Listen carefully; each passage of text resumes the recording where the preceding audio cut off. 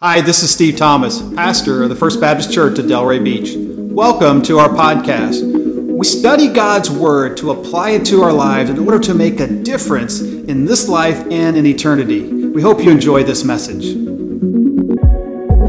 We cry out, we cry out. Well, we're finishing today our 4-week series called Invest Your Life. And this series has been a way to kind of set the tone for the year. I don't know about you, but I've been in church for a very long time, over 60 years. And sometimes in the church, the message can come through something like this. Everything would be okay if you would just try a little harder. If you would just work a little harder, man, if you would just read your Bible more. You used to have these envelopes when we were kids. You may remember this if you're Baptist. It said, they had these little boxes to check off. It said, read your Bible this week, witnessed to someone, brought your offering, brushed your teeth, change your underwear. I know, something like that. That's how it felt, though, right? It's like, I'm going to check all these little boxes, and I didn't get them all checked, so I just need to try harder. It's kind of like those rings on your app for your athletic ability, right? You got to close those rings. We got to work harder. We got to try harder in order to be happy, in order to be pleasing to God. And this whole series is about, no, that's not it at all. Did you know that's not it? That we're not calling you to try harder. See, Jesus said, I want you to invest more. I want you to trust me with more. Because that's what an investment is, right? I'm investing my money. I'm trusting someone else to take care of it. I'm entrusting them to grow that money. And I'm going to sit back and let them do it. Maybe I'm going to worry about it, but I'm going to invest in them, right? Jesus said, come and follow me, and I'll make you something special. I'm going to make you fishers of men. Not come and follow me and work really hard and try or actually go try to get better before you come to me. It's kind of like, all the players are meeting here in South Florida right now for spring training. Praise God, baseball's back. It's a godly sport, really, because it's a sport of failure, You don't know what that means, we'll talk to you later. Anyway, so those players have to come ready, because if they don't, they're going to get cut. Jesus said, come and I'll make you ready, right? You come to me and I'm going to do something amazing. That's what this whole series is about. We talked about the fact that you need to invest your life rather than try harder. We talked about the fact that you need to get small, that we need to reduce kind of our footprint and allow Jesus to work in us, just like he cut the army of Gideon down from 32,000 to 300, because if they defeated the army with 32,000, they would have taken credit. God, I want to get small, and I want you to do just about everything. And then last week we talked about the misery of the uninvested life, the story of Jonah, the misery of constantly running from God. God wants me to do this, but I don't want to do that. Is he God or is he not God? Is he going to do something amazing or not? And we talked about repentance. Well, today we're going to talk about getting happy. The title of the message today is, This Should Be Fun. It should be, amen, thank you, it should be fun, right? How many people think this ought to be fun? Followers of Jesus ought to be the happiest people in the world, and the rest of you are a bunch of cranky people, and you're just like me most of the time, sadly. Boy, sometimes church people can be cranky, It's sad. Why in the world would we not be the happiest people in the world?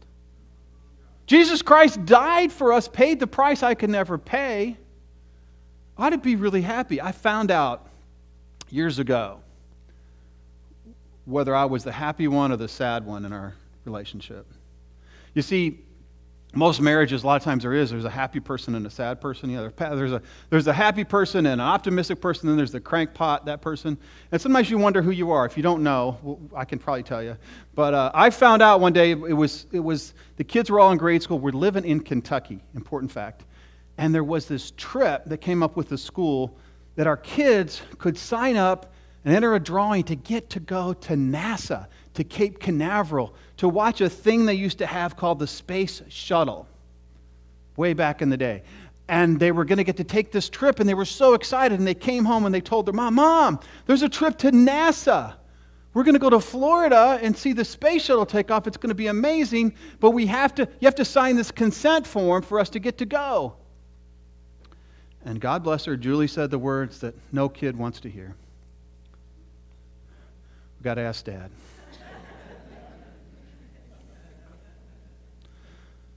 Weeping and gnashing of teeth followed. No, we can't ask Dad. There's no way Dad's going to let us go. Now, praise God, my wife gave me that heads up before I got home. She said, honey, I don't know why they would say that. For some reason, they think that you're not going to be excited about them going. So I came home and I pretended to be excited, and I made myself let them go. But so I found out I was actually the cranky person. See, Julie's the person that's going to be fun. She thinks that even if there's a chance something good is going to happen, we should celebrate. Celebration is a normal part of our life because of her. We finished a project, and she goes, dun, da, da, dun, we finished. It's amazing. Let's get excited. Let's enjoy it. My dad was like this. He used to say, going into a weekend, he'd go, okay, I know we got to do yard work, but what are we going to do for fun? Is your life fun? Are you rejoicing? The book of Philippians is the book of joy in the Bible. And it comes out of what we talked about a month or two ago. We talked about Philippi. Remember how Paul came to Philippi and there was no synagogue, so he heard some women would pray down by the river. And he went down the river and he was able to lead Lydia, this important, successful businesswoman, to the Lord and her household and her friends. And that was the beginning of the church. And on the way back to Philippi from the river, they came upon this slave girl who these people owned, and they were using her as a fortune teller. And she was making them a lot of money. Incidentally, side note, this girl was demon-possessed. If you're getting your fortune told, you're not hearing from God. Okay? Don't do that. That is going to be demonic. Stay away from that sort of thing. And if you want to know your fortune, let me just tell you, I can tell you right now. If you reject Jesus, you go to hell. If you receive Jesus, you go to heaven. That's your fortune. That's about all that you really need to know. Okay? So don't be looking at your hand. There's a bunch of people back here. They're looking. What's happening there? Doesn't matter. That's all that matters. That's your fortune. So we solved the problem already. Praise God. So the book of Philippians, Paul says this in Philippians 1:6. He says, listen, Philippians, I'm excited about you because he who began a good work in you is what? He is faithful to complete it until the day of Jesus Christ. He's faithful. Who's faithful? He's faithful. Are you faithful? Maybe not, but he's faithful. He's the one that's going to accomplish it in you. That should be incredibly joyful. God is completing something in you that only he can complete. I love that. If Philippians 1:21 says, Paul says, man, I can't decide whether I want to live or die.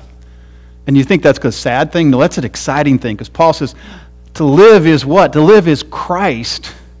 To live is that I have Jesus with me all the time. And to die is more of that. I get to see him face to face. So I'm happy either way. So I'm not worried about what might happen to me, because at the time, by the way, he's in prison. Oh, by the way, the church of Philippi, you know how the other thing I failed to mention is that Paul and Silas are in prison, and it's the middle of the night. They're undeservedly in prison. You know what they're doing? They're singing praises, Mike. They're singing praises to God while they're unjustly in prison. So joy is how this church is founded. And God sends an earthquake and opens the gates, and they got to lead the Philippian jailer and his family to the Lord. That's the whole context of the people of Philippi and the church of Philippi, which is super amazing when you think about this book about joy. So to live is Christ, die is gain. He who began a good work in you will complete it until the day of Jesus Christ. 2:13 says what? For it is God who ask you to work really hard. Try harder. No, it's God in you who works in you, both to will and to do for his good pleasure. When I let God work, he's doing his thing. I invest, he works. I love that. You invest, and God's going to work. And then in 3:1 it says, finally, my brothers, rejoice in the Lord To write these things to you is no trouble, but it is safe for me.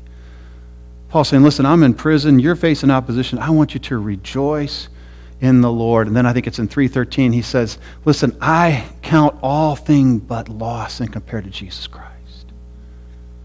Everything that I've gained, and he'd gained a lot, all of my training, all of my goodness, all of my good works, I count it as loss rather than when I consider Jesus Christ. He's so much better than all that. And then in chapter 4, verse 4, he tells them how. Philippians 4:4. And I want you to know, if you're a cranky person, don't raise your hand. If you're the cranky person in the relationship, if you're a cranky person in the room, and I see a lot of joyful people in the room, I want you to know, don't put up that wall that you want to put up right now, because I want you to be leaving this service joyful. You see, I believe God calls us to joy, and Paul is telling us, rejoice in the Lord. So let down that defense. All the reasons why you shouldn't be happy, let them down, and let's look at what Paul says about rejoicing in the Lord. Chapter 4, verse 4 says this, rejoice in the Lord. How often? Always. Part of the time? Always. Some of the time? Always. Rejoice in the Lord always. Again, I will say, rejoice. Here's what he's saying. Listen, you need to be happy in this all the time. This is a double imperative, right? I'm saying it, and I'm saying it again. You need to get happy. We okay so far? We're going to get happy, joyful. To rejoice is to be glad, to be happy, to be thrilled, to celebrate. That's really what that word means. Paul says, rejoice in the Lord, not just in little things or stupid things or silly. He says, rejoice in Jesus. Rejoice in Jesus. What he has done. He has paid the price for your sin. He's given you his Spirit. He's given you his purpose. He's gone to prepare a place for you. Would you please get happy about that? You may say, well, I don't know, because, I've been going through a tough time. And I know there's a lot of tough times in the room right now. You've got some difficulty. And when I say rejoice, you say, I would rejoice except I'm really concerned about this. Or I would rejoice except I just don't know about that. I can't. Listen, Jesus Christ, Hebrews 12. Because we see such a great cloud of witnesses, let us run with patience the race that God has set before us, setting aside or untangling ourselves from all the sin that slows us down. And verse 2 says what? It says, looking to Jesus, the founder and perfecter of our faith, or the author and finisher of our faith, the old King James, who for what? The sadness, the pain, the misery. He says, for the joy. Jesus went to the cross motivated by joy. The joy of saving you. See, if Jesus could be motivated by joy during the worst event that ever happened to anyone in the history of the world, could you be joyful? Could you be happy? Could you be joyful? He endured the cross, despising the shame, and he's seated at the right hand of God. Rejoice in the Lord always. What's your percentage right now? What percentage of the day are you joyful? 5%?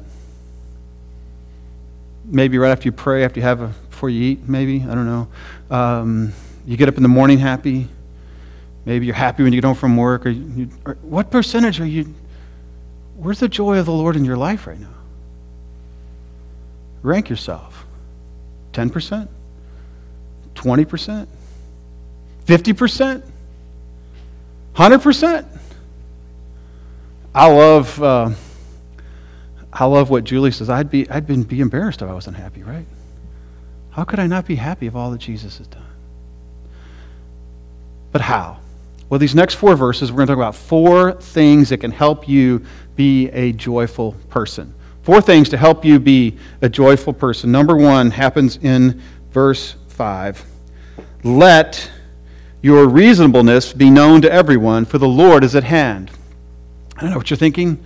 Steve, I don't understand what reasonableness has to do with happiness.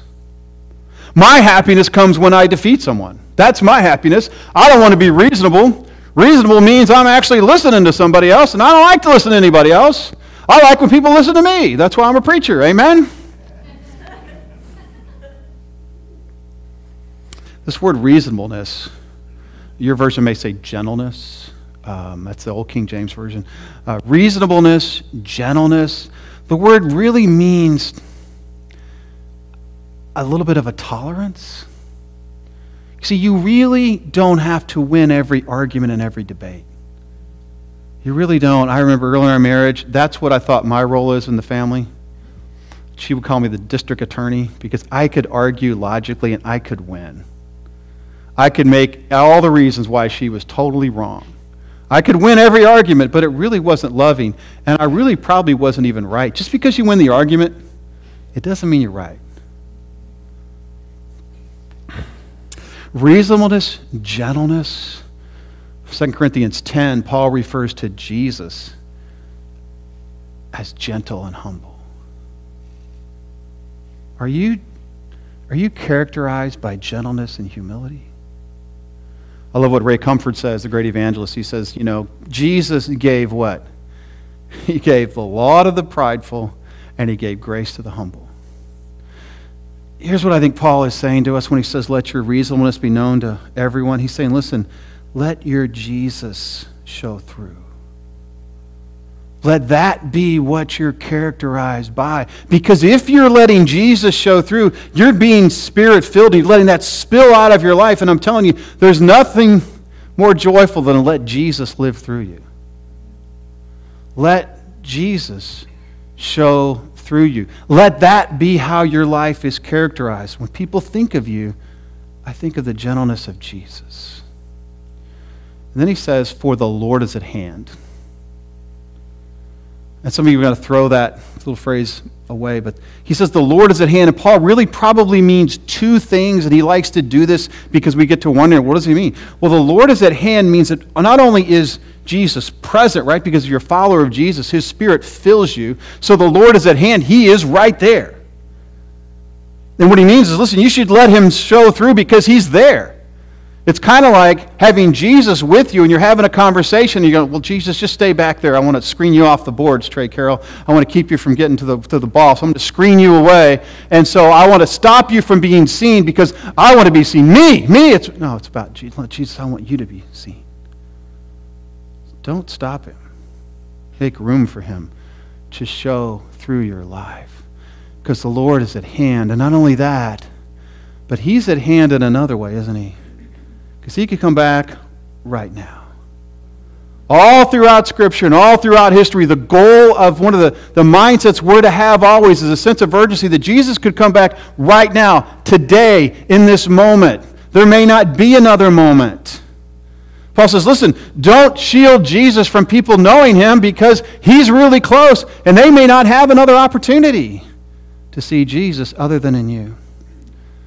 Struggling with being joyful? Let Jesus show through your life. And you may need to deal with some sin for him to do that.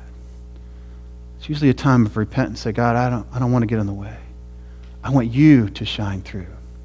So number one, let Jesus shine through. Number two is in verse 6.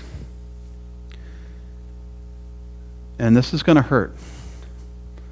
How many of you, don't raise your hand, but I'm going to raise mine. How many of you get anxious sometimes? How many of you are anxious right now? And there's something that's really bothering you. Paul says this. He says, do not be anxious about anything unless it's really important. No, he said, do not be anxious about anything, but in everything, by prayer and supplication, with thanksgiving, let your requests be made known unto God. Do not be anxious about it. That word anxious in Scripture refers to being overly concerned, worried. It's care gone wild. I care, that's why I have to worry. If I didn't care, I wouldn't worry, because stuff I care about, I worry about. I put in my little box of worries, and I spend my day, I do my job, my due diligence to make sure I worry about that, because that'll help. Paul says, don't be anxious about anything. Don't be anxious about anything. Don't be anxious about anything. Instead, in everything, by prayer and supplication with thanksgiving, let your requests be made known unto God. Now listen, if you have a problem with anxiety, you have a problem in your prayer life. If you have a problem with anxiety, you have a problem in your prayer life. And we've all been there, right? You're like, I'm just worried about it. I can't stop thinking about it. Here's what's happening. When you make your request known unto God, you're praying, saying, God, I want to bring you this thing I'm worried about. I'm still going to do my job, right? It's not that it doesn't mean you don't show up to do what God's given you to do in your normal role. But when you're praying about something, you say, God, I need you to do what I can't do, because worry says I'm worried about stuff I cannot control. Sermon on the Mount, Matthew 6. Jesus says, why are you worried about what you're putting on? About your clothes, what you're going to eat, and all that kind of stuff? That's crazy. Don't you know I care about you more than the lilies of the field, the birds of the air? And I've clothed them more than Solomon. I've given them beautiful clothes. Why are you worried about this? Why are you worried about your clothes? Now, I'm glad that you all came dressed today. Praise God, you look good. Except for some of you guys need to up your game, but most of you look good. Why are you worried about this? When I pray, I'm saying, God, I'm going to trust you with what I cannot handle, what I don't have any control over. And I'm going to trust you with thanksgiving, which means I'm going to say, Jesus, whatever you decide is good for me. Whatever you decide to do is good for me. You see, when I'm praying, I am offloading my responsibility to worry. I'm doing my part. God, I've given you this. I'm trusting you with this child that I'm worried about today. I'm trusting you with this relationship I'm worried about today. I'm trusting you with this job situation I'm worried about today. I'm still going to be a parent. I'm still going to be a good worker. I'm still going to do my job. But I'm trusting you with the results. I'm offloading my responsibility to you, Jesus, because I know I don't have control. See, here's the thing. When we reserve the right to judge what God does, we will never experience the peace of the Lord. See, look at verse 7. Verse 7. It says, and the peace of God, when you are anxious, be anxious for nothing, but in everything, prayer and supplication, with thanksgiving, make your requests be known to God. What does it say? And the peace of God, which surpasses all understanding. See, God's peace doesn't make any sense because you're all dealing with something you should be anxious about, the world would say. This is when you do that, when you trust God with the results and say, God, I'm not going to judge you if you don't do it the way I want to do it. So often we pray to God, say, God, I'm praying, but I'm going to continue to wring my hands and go, God, if you don't do it this way, I just don't know if I'm going to be able to handle it. If you don't fix this, if you don't cure this person, if you don't save this person, you don't heal this, you don't do that, I'm never going to be happy. You're never going to experience the peace of God that way. We say, God, it's well with my soul.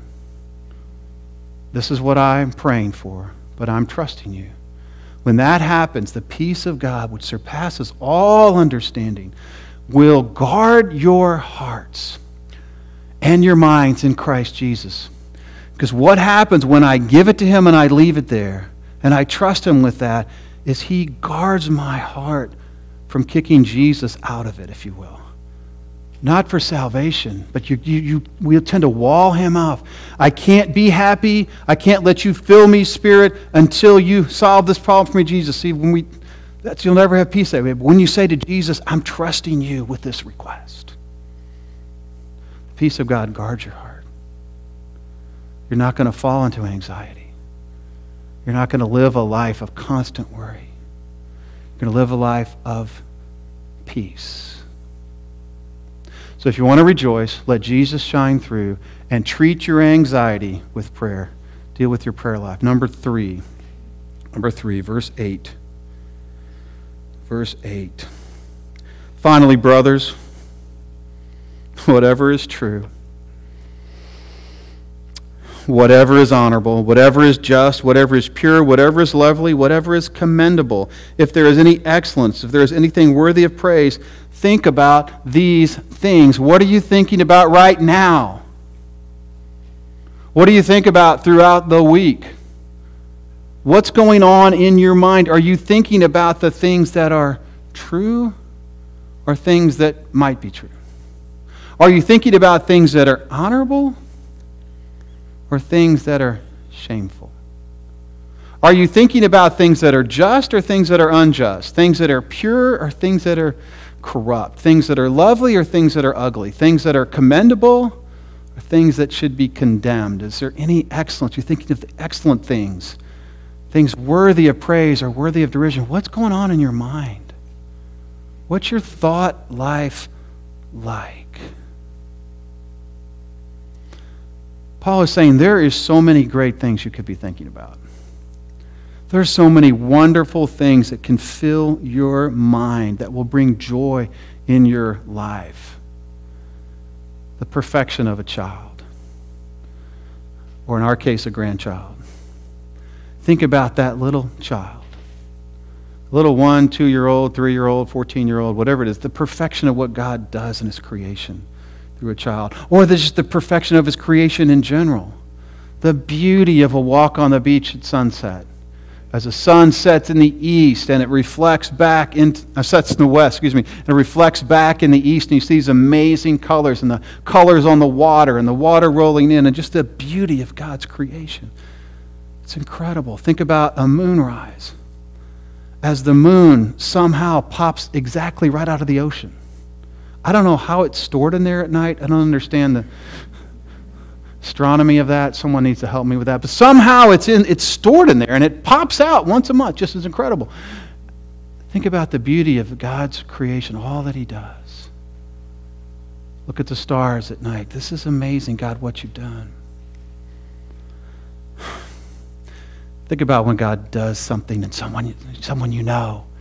And you know that could only be God when they say, I get it, I understand. God is leading me in this direction. I love when I get phone calls and I have meetings like this and people tell me, this is what God is doing, and I just feel so different because of the way He's changed my life, and I'm so grateful for Him. And you see the joy in people's life. You hear Him in their voices. That's the things we should be thinking about. And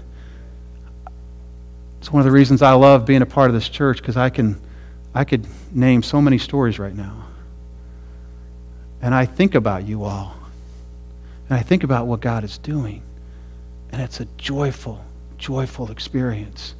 And it fills your heart and makes you rejoice. That's amazing, God, You did that in that person's life. It's incredible. Think on these things. If you want to be joyful, fill your mind, think on the good stuff. The stuff from God, His creation, His children, His people, are really, just a good cup of coffee. Praise God.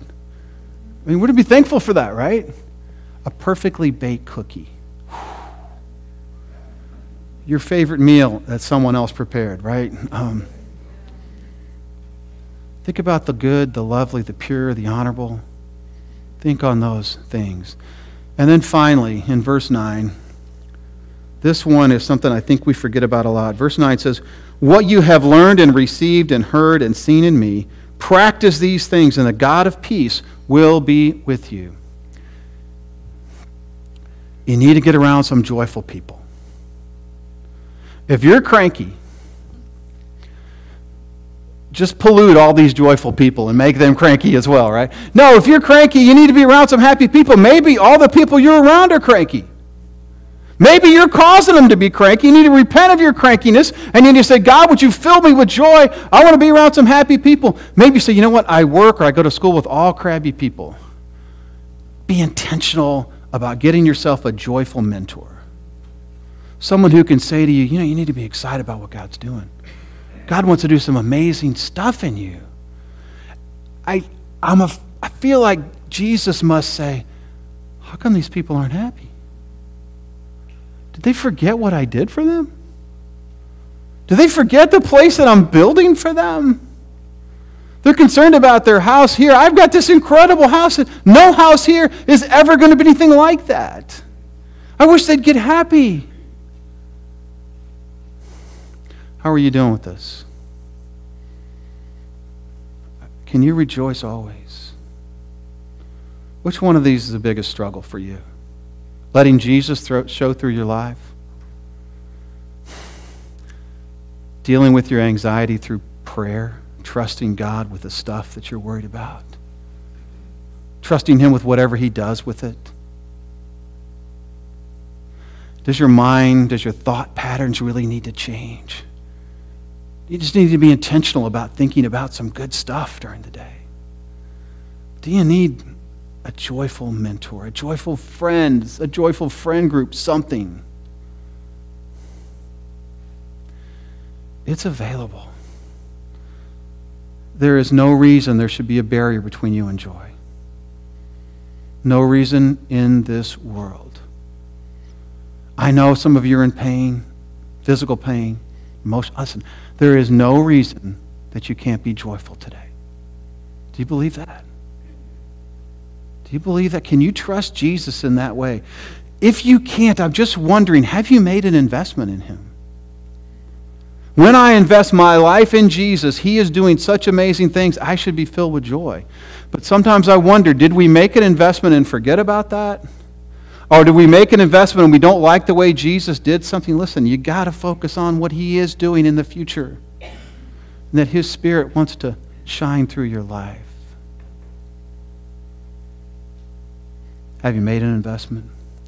Do you need to make more of an investment? Is there a part of your life he can't have? Or a part of the rooms of your house you've kind of locked up some places that he can't go? Or maybe you're just like a lot of us, man, I would really feel better if I could earn it, Jesus. Just let me do something. I want to earn your goodness. That's what I'm all about. No, you need to invest and let him do the amazing stuff in you. Jesus, here's my life. I invest it in you. No doubt some of you here today would say, I never received that gift of salvation. I've known about Jesus, or maybe you had a bad experience growing up in some church somewhere, and it really didn't mean anything to you. It really didn't help you. You didn't find the joy. Maybe your history in church is sadness, is misery. Oh, I'm sorry that that's been your experience. Because Jesus came to bring joy. Jesus said, I've come to give them life and to give it more abundantly, or to them to live to the full. That's the kind of life Jesus came to give you. If you've not received the gift of salvation, I would so love the opportunity just to talk with you and to see how I can make Jesus known in your life. And if you're struggling to be joyful, I want to urge you to take one of these things this week. Either letting Jesus shine through your life, praying through your anxiety and getting rid of that with God, changing your thought patterns, getting a joyful mentor. Would you think about doing one of those things? Joy is right there. Nothing else has to happen for you to be joyful. It's waiting for you to experience. Would you pray with me? Thanks for joining us today. If you'd like to support this ministry, go to our website at fbcdelray.com. Also, click the share button so you can share this message with a friend or someone in need as we seek to know Jesus, to know others, and to make him known. We cry